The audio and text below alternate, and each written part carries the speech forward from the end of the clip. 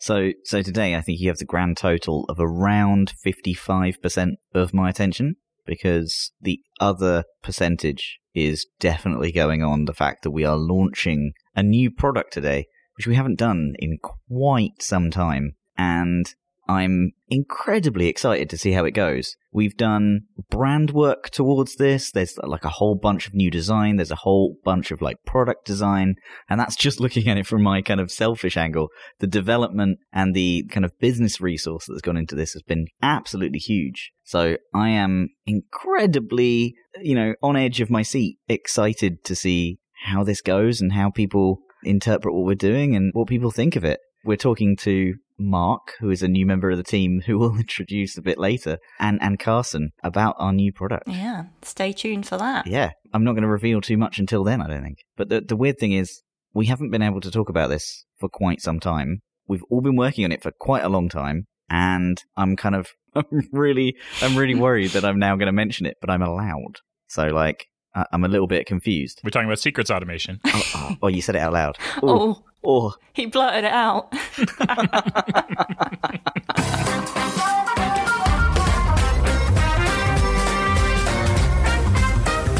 Look, you got to rip the Band-Aid off at some point. I mean, yes, but the Band-Aid hasn't officially been ripped off yet, and this is being recorded. By the time anyone hears this, it'll be fine. It'll be fine. You know how we are about this kind of stuff. We're really the internal security around these things. We want to come out with a surprise. It's a nice thing to come out with a thing when no one knows the direction that we're going in, and to have a fully fledged product. And the surprise of this is kind of the nicety. And so we've all been really hot on keeping it locked down. And now even saying it out loud, I feel like I'm just breaking that. But I'm allowed to. It's okay. It's okay, Matt. It's okay. I'm allowed to say secrets automation. That's correct. Yes. Exciting times. So I think we can jump into some Watchtower Weekly. Let's do it. So this first one is the big story recently. And it's this Facebook data breach. And, the story that we're talking about is the Wired article that Facebook had years to fix the flaw that leaked 500 million users' data. So the profile names, email addresses, and phone numbers of over 5 million Facebook users have been circulated publicly online, and it took days for Facebook to finally acknowledge the root cause, an issue that the company says they fixed in 2019, but now researchers are saying that Facebook knew about similar vulnerabilities for years before that, and it could have made a greater effort to prevent the mass scraping in the first place. So essentially, this isn't really, in the true sense of things, a data breach, but it is a data leak in terms of they had routes for content scrapers to go in all sorts of means, and it would hold information that they maybe shouldn't have had. So at issue is Facebook's Content Importer, a feature that combs the user's address book and finds people who they know also use Facebook. And so many social networks and communication apps offer some version of this, but Facebook's Contact Import tool, in particular, has had a number of known problems and supposed fixes over the years. So the Belgian security researcher says, I'm sure other companies are sweating as well now, it's not just Facebook. So the researcher reported a vulnerability in Facebook's Contact Import feature to the company in 2017 and said it's a recurring theme for Facebook that whenever growth is at stake, they will think twice about fixing something to benefit the user's privacy. I've never heard Facebook quite summed up in a sentence before, but that's very damning. So they already alerted Facebook as well to similar issues. They said, I discovered it is relatively simple to reveal private phone numbers on Facebook, uncovering some phone numbers of Belgian celebrities and politicians. He wrote that in 2017. And even though this trick seems to only work in small countries, such as Belgium, so they have a population of 11.2 million, so small being an open word there, a significant number of people are affected by this simple yet effective privacy leak. So yeah, they essentially found a manual and somewhat limited but still effective way to enumerate phone numbers and extract their corresponding user information from Facebook through the Contact Import feature. He submitted the findings to Facebook's bug bounty program, but in communications reviewed by Wired, the company said that the issue didn't actually qualify for a payout, which seems odd. Crazy, yeah. Seems like a pretty good bug to me. So Facebook has consistently emphasized this week that stopping scrapers is an endless cat and mouse game. I mean, not if you up privacy controls. And Facebook has said that pilfering data through scraping does not mean attackers exfiltrated the data. Like, aka, they didn't break into anything. They're just kind of scraping public pages. The company also argues that the leaked data is not as sensitive as health or financial information. That's an odd angle to take as well. Yeah, and I think what always gets me is not so much the leaks and the vulnerabilities themselves. It's always just Facebook's way of handling them. They rarely seem to respond in a positive or constructive way, and they just always seem to be pushing the blame onto someone or something, and are generally just shady with the details. Yeah, this is terrible. I think the argument to this is that if you are on Facebook, or even if you know someone on Facebook who is not that technologically literate, help that person to understand what information on Facebook is public and what is closed to friends. Because there's so many people who I don't think are aware of the ramifications of your contact details being available in a sense of like your name or your username or any of the other details that they have, kind of metadata, in conjunction with something like a phone number where they can contact you. It just makes phishing attacks and similar things so much more likely. Yeah. The other article we have here is from Troy Hunt, and he's blogged about Facebook phone numbers are now searchable in Have I Been Pwned. So you can now kind of enter a couple of phone numbers in there and see if you've been included in this leak. That's pretty cool. I think so, yeah. I put a couple of phone numbers in there of contacts that I know are on Facebook, my mother being one of them. And I was just like checking. And no, thankfully, she's not on there. So the other article is Mark Zuckerberg's phone number actually appeared among the leaked data of Facebook users. So there we go. Data including his name, cell phone number, location, marriage details, birth date, and Facebook user ID were also exposed. There we go. I bet he's got a couple of friend requests. It wouldn't be Watchtower Weekly without us discussing Facebook, would it? I mean, the troublesome things that they find themselves in. So this next article, critical Zoom vulnerability triggers remote code execution without user input. So a 0-day vulnerability in Zoom, which can be used to launch remote code execution attacks, so RCE attacks, has been disclosed by researchers.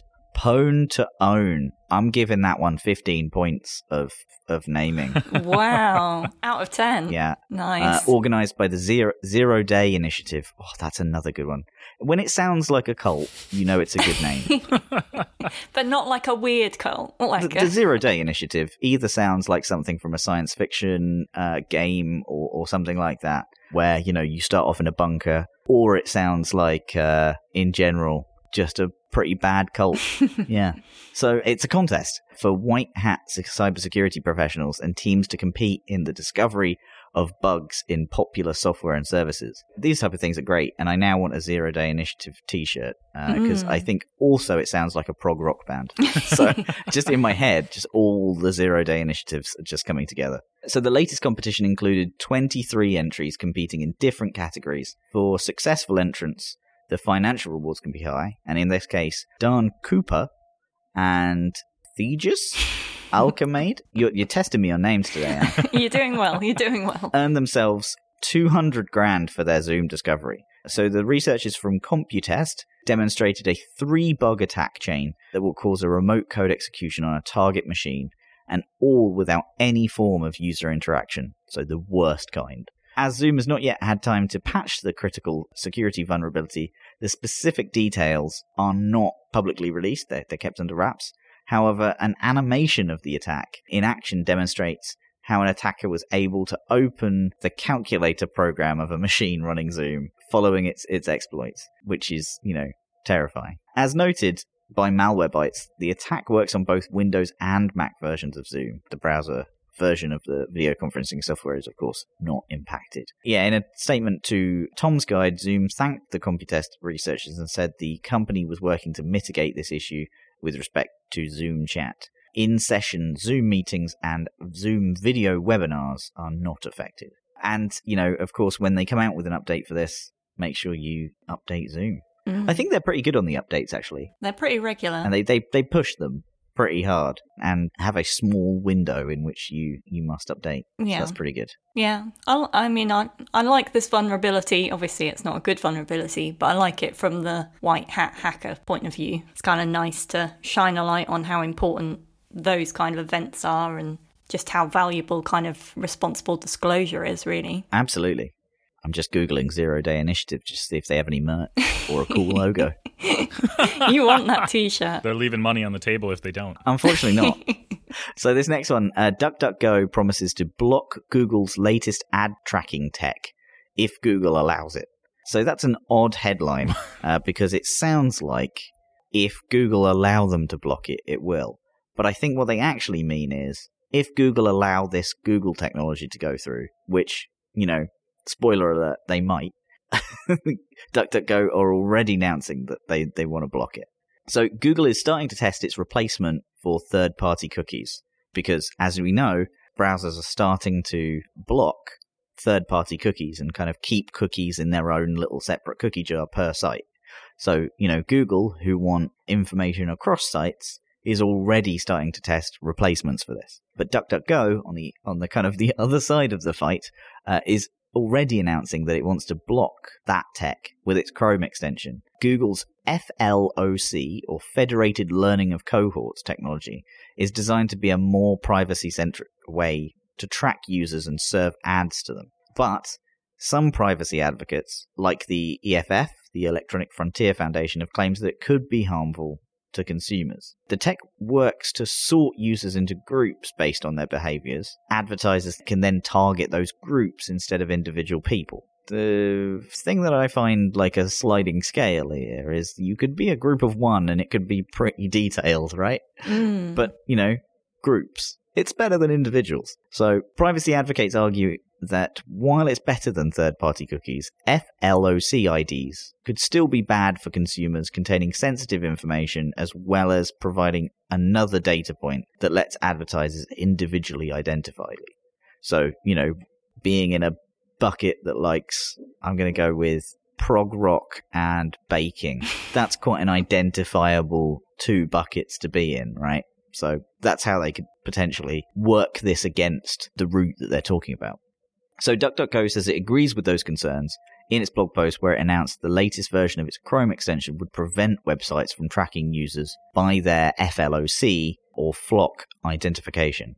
Of course, the company notes that the extension will have to be approved by Google before it then becomes available by users, because you can't just make a Chrome extension and throw it up there. It has to be approved. This stance from DuckDuckGo isn't really surprising, but it does speak to the idea that FLOC will not be universally accepted like the third-party cookies before it, and FLOC may be destined to become part of an arms race between advertisers and users who don't want to be tracked. So the technology isn't even out of the testing phase yet, and other companies are already looking to block it, which is quite an interesting turn of events, I find. So this next one is from the BBC, and pets' names used as passwords by millions. Recent study finds.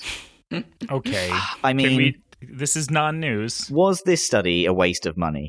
Because, jeez. I mean, the National Cybersecurity Centre, paid for by British taxes, said that 15% of the population used pets' names, 14% used a family member's names, and 13% pick a notable date. Why don't they use this money to better educate people about passwords rather than running a ruddy report? We knew this like years ago, right? We were talking about this years ago. A lot of the stuff that the NCSC does is really useful, and I know there are some very smart people over there. But did we need to know this? Did we need to go down this route? Are they just looking for BBC clicks so they can, ensure their next mandate of whatever? People understand that what they're doing is wrong. What they need is a publicized solution. I'm not saying it has to be 1Password, but my goodness, just an answer to what to do. Even if you're 90 years old and you're using a book, and on the front of that is written passwords, and each one of them is different, you're at least doing something better than making it a pet and using the same one for everything. Yeah. I mean, I just... At the end of this article, the NCSC is instead asking people to choose 3 random unconnected words as a password. And an example they gave is red pants tree. So, My God. That's our next 3-word password round. I'm just going to go ahead and look that up and have I been pwned for a minute. Oh, turns out, now more people are using it than before. I just liked our response to this article on Twitter, which was using a dog to protect his secrets didn't work for Dumbledore and it won't work for you. And I just think any link that we can make between passwords and Harry Potter is a win in my book, really. We used to make that connection a lot stronger than we do these days. It's nice to see that there's still some vestiges of that kicking around. Yeah. The NCSC recommends create strong passwords using 3 random words. They also recommend saving passwords in your browser and then turn on 2FA. So, I mean, they're getting some things right. But, oh my goodness. I'm just looking through their webpage now and crying. Like, if I was not working for a password management company and I came away and I was like, what should I actually do? And I went to this webpage, unfortunately, I wouldn't really know. Like, I'd create a good password using 3 random words, and then I'd probably reuse that everywhere, thinking I was safe. That's the worst bit about this. It says things like, you should also protect your other important accounts, such as banking and social media. Oh, thanks. Thanks for that advice. Okay, I'm going to get angry if I don't get off that website now.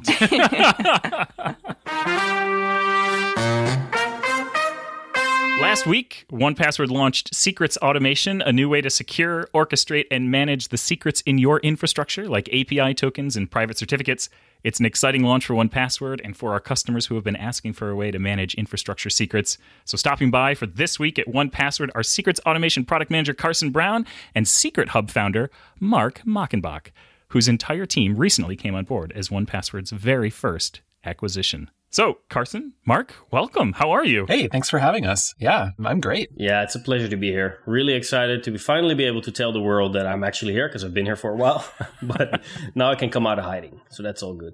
So I've been nerding out about Secrets Automation basically since Rick told me the idea last year. And I have been waiting to be able to talk about this stuff publicly because I think it is so flippin' cool and such a natural extension of what 1Password does today. So we should probably start with the basics, though.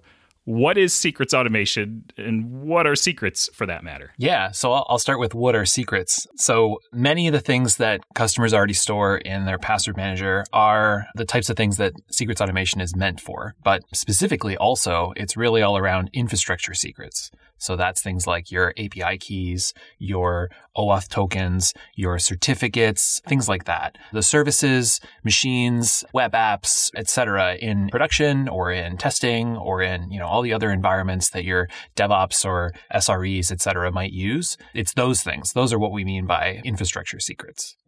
And then what Secrets Automation is basically a really well-built API that allows customers to access those items programmatically from 1Password. Yeah, it's super cool. I'm going to say that a lot. I'm so excited. From the geek in me is so on board with this. Mark, can you talk a little bit about secrets sprawl and why it's such a problem and how big the problem actually is? Oh, yeah, for sure. Yeah, I mean, this ties into why did I even start a company in the first place? And that's because we were deploying software quite often, a couple of times a week.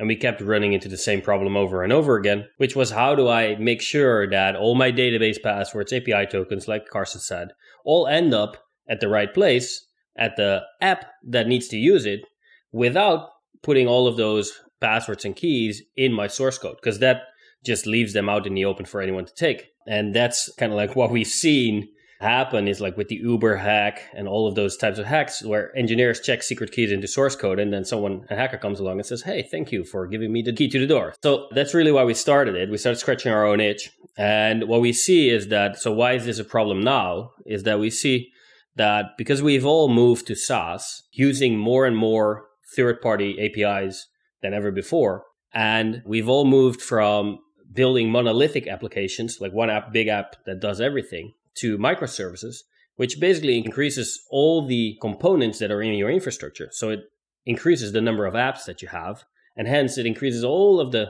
components that need to talk to each other, which also need a secret, an API key, or a password. And so then we're also doing all CI/CD, which means you're deploying every day or every week.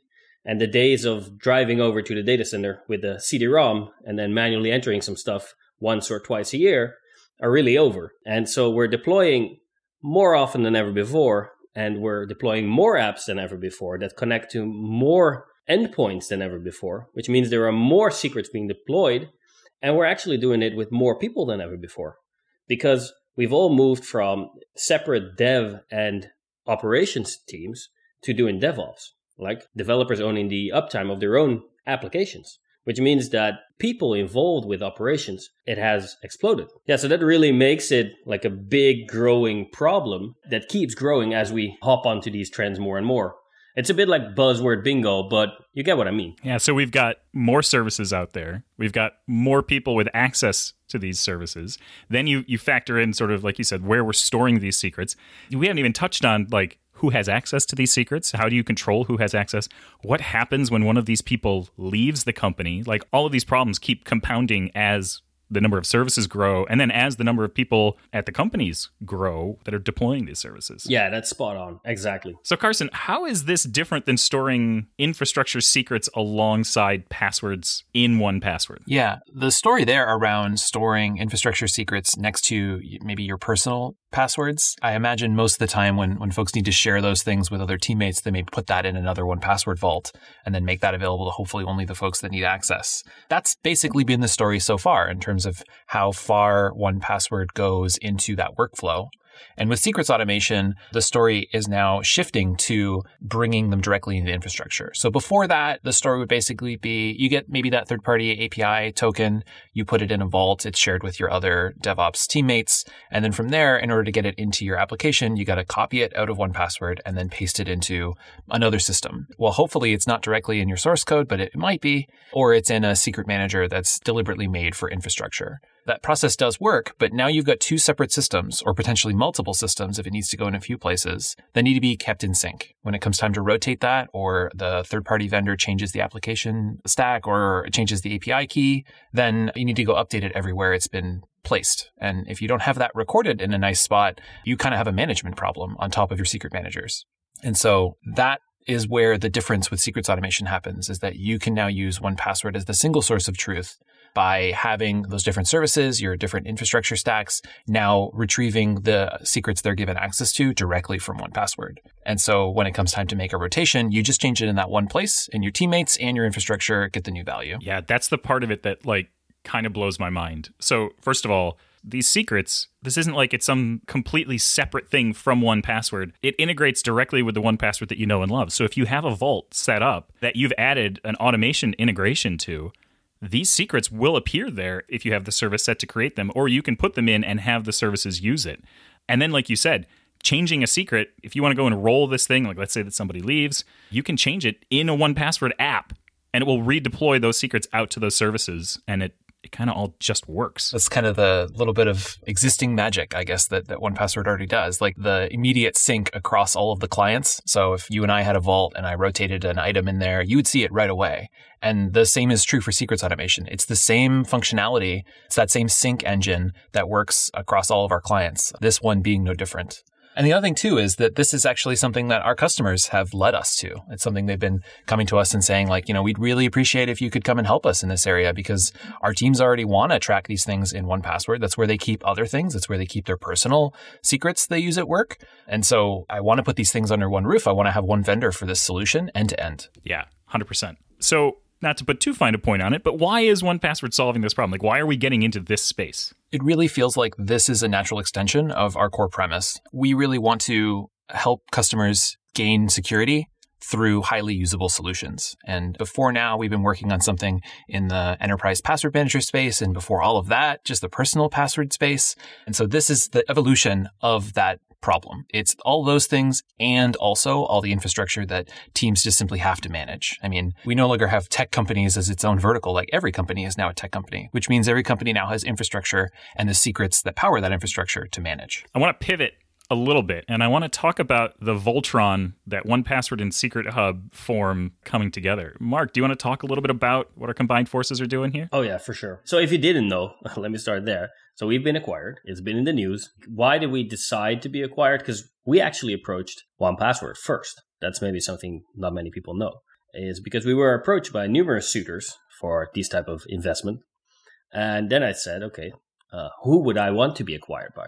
And there's basically two companies in the whole wide world, and it's GitHub or 1Password. And so a few meetings later, I'm in a meeting with Jeff, the CEO, and we actually did a really, really good hackathon together. So we pulled our teams together and said, what would happen if we combined this technology? And we did a week-long hackathon where we just made all kinds of cool features together. And turns out that not only do the products align really well, but our programmers, they speak the same language. We all code in Golang. We all build on AWS. So it's all very much the same stack. And that's kind of like a happy coincidence. But it's also like a really good philosophical match, because I think Carsten said it before, is that one of the core reasons why I wanted to join 1Password is its core philosophy that security doesn't have to be scary or evil. Security can actually be friendly. It can actually empower you to do a lot more instead of restrict you. And so we really want to focus on building great security that enables you to do more through great usability. So by building elegant and simple solutions that anybody can just get and understand and use. And I think that's what 1Password has been known for in like the human space, let's say. And I think if you were to ask people that use Secret Hub, I think that's really what they would emphasize, that Secret Hub is really simple for the machine-to-machine credential use case. And that's really where the two come together. And also with the secrets automation, I think that we really create something where 1Password has graduated from managing human credentials to becoming a universal platform to help every kind of business manage both their human and machine credentials. Yeah, absolutely.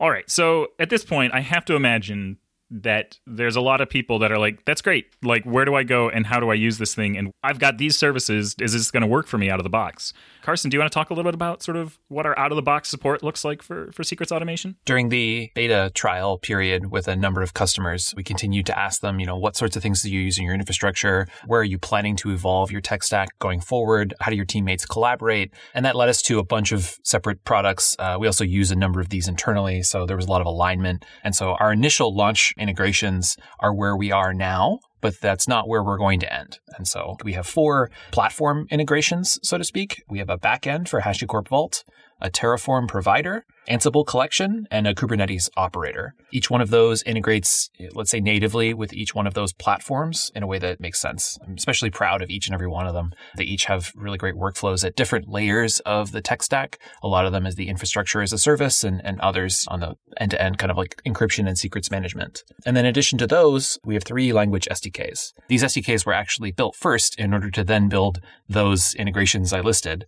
And that's Golang, Node.js, and Python. We definitely have more to come. There's a lot of requests customers have been making, and we've been listening. And that really represents, where our roadmap is going to take us. In addition to those, we announced a partnership with GitHub. We will be building GitHub integration. We really want to make sure that customers can use one means of retrieving secrets, no matter which place or which environment their application is running on. And so a GitHub Actions integration is on the roadmap too. Oh, that's wicked cool. That's awesome. Yeah, I mean, it's just a really nice natural extension. And I mean, you can take a look at the Secret Hub GitHub Action. In addition, we've published an open API spec for anybody who wants to hit the REST API directly or create any kind of custom clients. That's something that we'll continue to deliver as basically one of our official means of using secrets automation. Nice. Yeah, and to expand on what Carsten's saying, I think that exactly what he says, like the whole standardization part, that's going to pay dividends for our customers.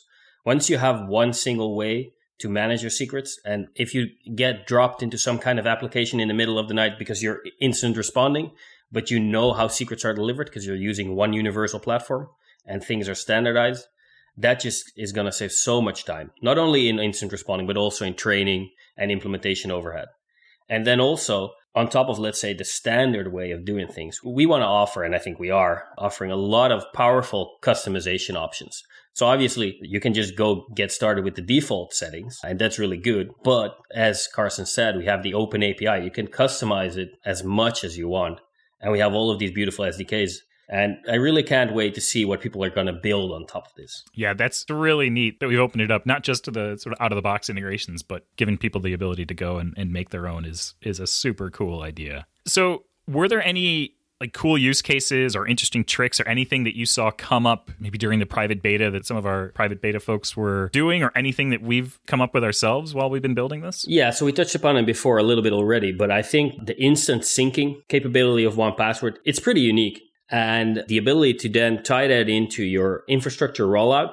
So if a secret changes, you change it in the graphical user interface, and basically anybody with access to the vault can do that. So you don't really even have to be that technical. For instance, if you're changing a Stripe API token, like people without access to the production infrastructure can just add the new token, and then that stuff just gets updated. And it all gets updated automatically on a rolling basis. So you can do automatic secret rotation without any downtime. And I've seen people, they saw this happen and they're like, wow, okay, I want this. But I don't only want it for Kubernetes. Give me that for AWS ECS, right? For Elastic Container Service. Give it basically to me for any platform that I'm using. And I think that's some of the cool promise that we're going to deliver on in the months to come. And then another cool thing, and this is really what I said before, is we can't wait to see what people build on top of this, right? Because I think our more long-term mission is really to become a platform for developers to build on. To rely on, but also to build on. And that's why we're focusing so much on open APIs and all that kind of stuff. And one of the cool use cases we've seen people do is to actually use 1Password as an encrypted data store. So it's maybe a little bit counterintuitive, but if you use one of the SDKs, you can actually, for instance, if your web app generates, let's say, an invoice PDF, you can then, with the SDK, make sure it stores those PDF files in 1Password. In a vault that, for instance, the accounting folks can access. And then all your accounting folks have to do is really like use 1Password like they already use, and they can just download the invoice that was generated by an automated workflow. And that's really where I think that the whole universe of possibilities really opens up. Wow. I hadn't even thought about that aspect. Like I was in the frame of mind of like, yep, secrets and passwords and stuff. Great. I didn't realize the level of sort of automation and scriptability that this opens up for 1Password and sort of with external services. That is super, super cool. It really is a general purpose API that has immediate applications to how you might power like the secrets that are needed at runtime for your applications. But being a general purpose API means you can also use it later on directly in applications as a storage medium or a destination source for sensitive information. From there, you then get the same access controls that you have come to know from the user use case, like the human use case. And so in those cases, like you can restrict machines to only have write access. So all they can do is deposit information into a vault, but otherwise can't access what's already there.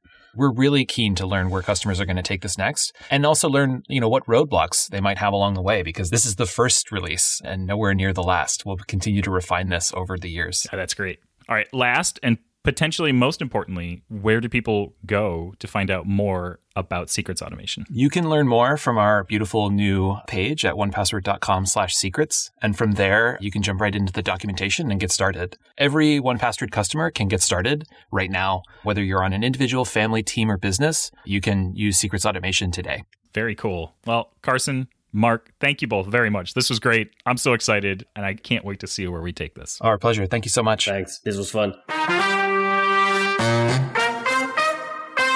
So next up, we have Ask 1Password, our listener portion of the show. And Matt, who's talking to us on Twitter today? So Brent on Twitter asks, is there a way to customize the symbols used in the password recipe for websites that don't allow certain symbols, rather than just switching off all symbols? If actually setting the symbols in a password is important to you, you can do this when you create a memorable password or a word list password.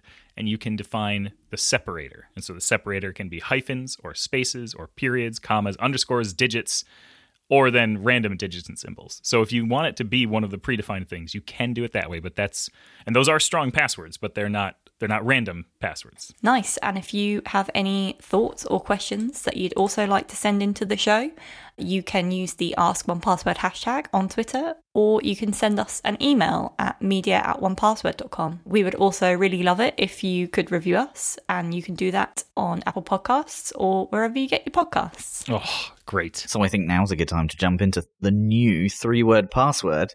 Okay, so this is our brand new game. It's called 3-Word Password. It is the single worst way to share a password.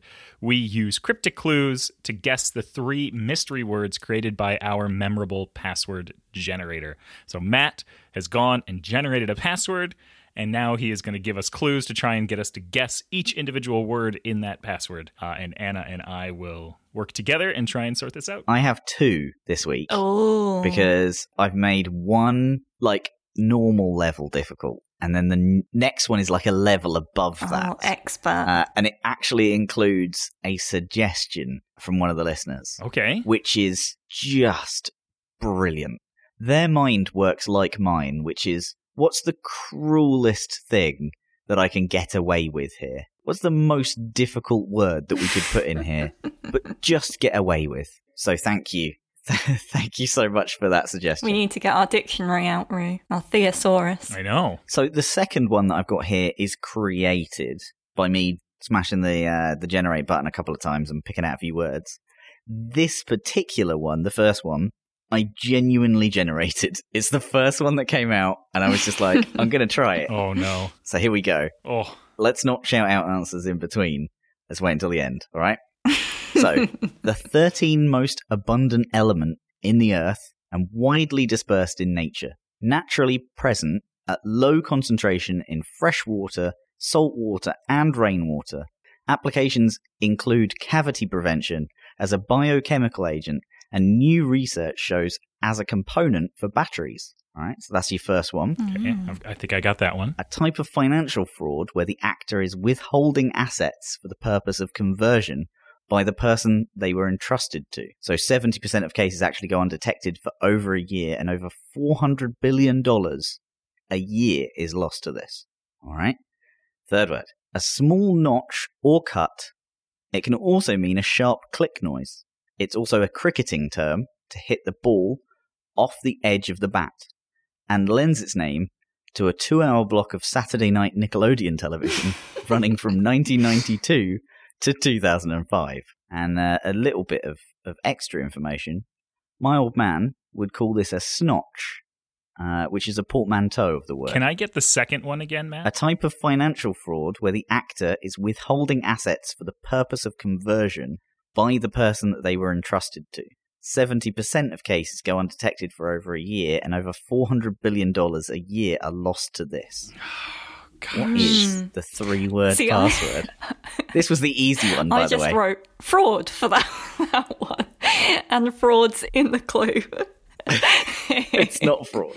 All right. I think I have the first and the last. I don't have the middle one. No. I think the first is fluoride. The first is fluoride. Yep. Okay. For the second one, I was thinking laundering, but it can't be laundering. It's the only one I could come up with. It's the conversion. So laundering is when you hold money and kind of, put it from other sources. This is a true conversion, and that's the important bit. All right, let's jump to the third word. Is the third word Nick? Close. Really? It's snick. Snick.